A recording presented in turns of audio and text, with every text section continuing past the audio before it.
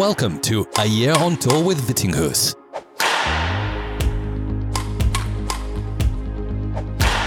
Here's your host, Hans Christian Vittinghus.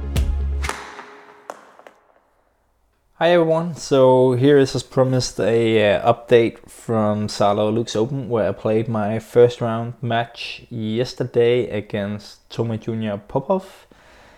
And as most of you probably know, obviously I didn't get the result or match that I was hoping for. I lost 21-17, 21-19 in a match that I feel like I had a good chance of winning. It's not like I feel like I played very bad, but also I obviously didn't play my best. I played great, but I actually think I played myself into a lot of good positions. I just couldn't convert often enough on the chances I created, and he was also often very good at getting that extra shot back, which made me make a few too many errors and miss a few of my chances. I had some leads in both games, but just couldn't keep them. And especially going from, I think I was 10-6 up in the second game and then went 13-10 down, losing 7 points in a row. That was really like a blow to finding a kind of good sense of being comfortable on court. For some reason, I never really managed to feel 100% comfortable at any time. But that's not unnormal in any way. I was aware about it on court, and I worked with it mentally through the entire match, tried to keep my mind and focus on the right things, my tactics especially, and keeping my expectations to my own game down a bit. As I talked about in my previous pod, I was trying to manage that, and then focus on the tactics and not ignore that I didn't feel comfortable, but just accept that, okay, this was something I had to work with.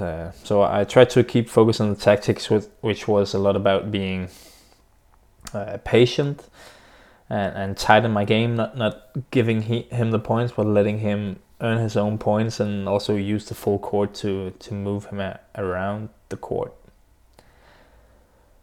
When I evaluated the match after with my coach Jakob Høj for this tournament, we actually agreed that I shouldn't have played the match any differently, and I wouldn't do that if I had the chance.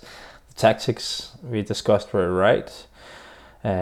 He came with what we expected, but my execution was just not good enough. I made a few too many mistakes. He did well to stress me a bit on the front of the court, especially in the midway through the second game. So of course there's a few shots and decisions here and there that I would like to change, but overall I think I tried doing what we agreed on. I just didn't do it well enough. Like one good example is actually the match point in 2019. I just survived 2 match points, being 2017 down. Then on 2019 I knew when I served from that side, if I served into his forehand, he would probably make a spinning net shot, because he did that most of the time if I served to his forehand. And I thought when he just lost 2 match points, he would probably do what he felt most comfortable doing, and that's that shot. So I thought I would serve into his forehand again and then move straight to the net and just kill it. And I did that serve, and he did his forehand net shot. And it was actually a terrible one, and I moved for it, and I just needed to kill it. And then of course I smashed it into the net, and it was a really, really bad miss. But again, it was the right tactical choice. I knew what was going to happen. I tried executing on it, but my execution was just not there. I'm of course quite disappointed about losing this match. As I said in the start, it's a match I felt I had a chance of winning, even when I didn't play my very best. But I'm mostly, to be honest, I'm mostly just disappointed I don't get to play more matches here. And I'm actually quite sad to know that I most likely won't have any tournaments until February next year. I won't probably won't make it to the Asian leg, as my ranking is not high enough to enter those tournaments. I'll sign up, but yeah, I don't think I will get a chance to play those events. So I won't have anything until earliest February, when Austria Open or Spanish Open or something like that is on. So it might even be later if some of those events are going to be cancelled. And I have to admit that really, really hurts deep inside. It's been amazing being back competing these past few weeks with Denmark Open and SaarLorLux Open this week after an 8-month layoff. So it just feels so bad knowing I might have to go another 3 months before I get to compete in events like these again. And who knows, it could even be more than 3 months if the pandemic keeps forcing organizers to cancel events. You never know. The virus seems to get a spike, especially in Europe again at the moment. So who knows? But hopefully I'll be back in action in tournaments in February.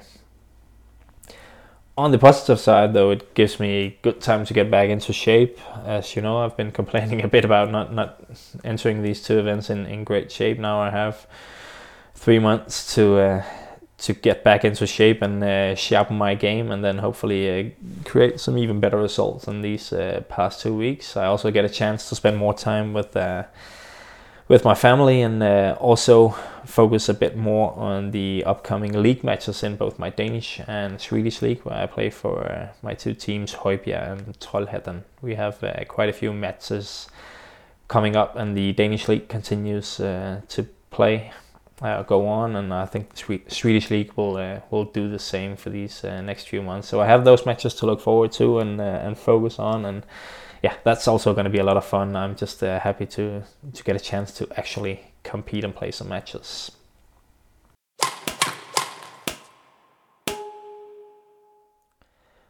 For now, there's just one thing left for me, and that's to say thanks to all of you for listening and also supporting me this week. Also on my social media, I'll be back with a new guest episode for the podcast next week. So until then, stay safe, everyone. Bye.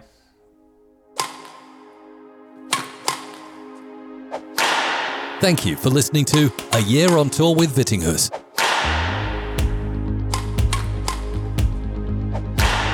If you enjoyed the show, please rate, share, and leave a comment in iTunes or your preferred podcast app.